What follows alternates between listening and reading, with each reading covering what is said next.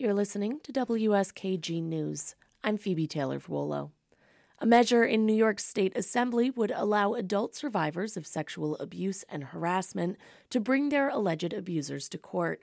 Advocates of the legislation recently singled out the State Assembly Speaker Carl Heastie, saying that he's holding up the bill. Karen DeWitt reports. The Adult Survivors Act would offer a one-year window of opportunity for adult victims of sexual harassment and abuse to file a civil lawsuit against an individual or an institution, even if the statute of limitations on the alleged crime has run out. It's based on New York's Child Victims Act, approved in 2019. It gave victims of child sexual abuse the right to have their day in court. It's already been approved in the state Senate, but it's stalled in the state Assembly. Advocates say the measure has 70 supporters in the 150-member chamber, enough for the bill to pass, but it has not advanced in committee or been placed on the floor for a vote. Evelyn Yang, wife of former presidential candidate and New York City mayoral candidate Andrew Yang, is one of more than 100 women who have accused former Columbia University OBGYN Robert Haddon of sexual assault and abuse. Yang and others say if the Assembly Speaker Carl Heastie wanted the measure to advance, it would. The burning question now is why the inaction?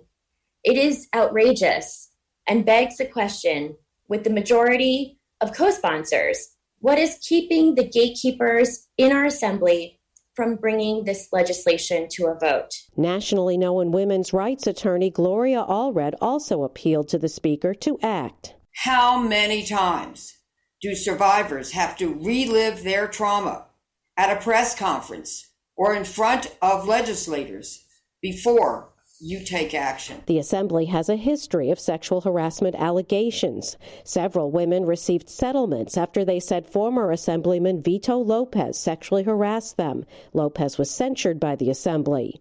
The women later joined with other staffers to form the Sexual Harassment Working Group.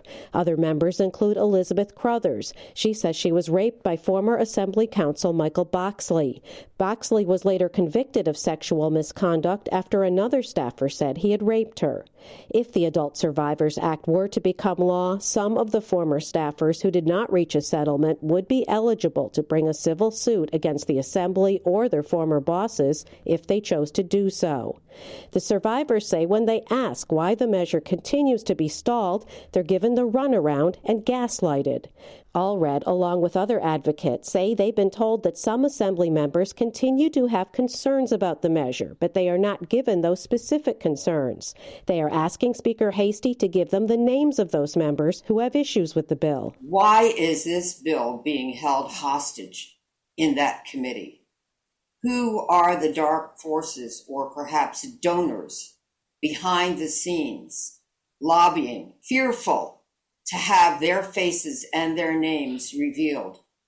I say to Speaker Heastie, it's time to pull back the curtain. In the past, Assembly spokespeople have confirmed that some members have concerns and want more time to examine the measure.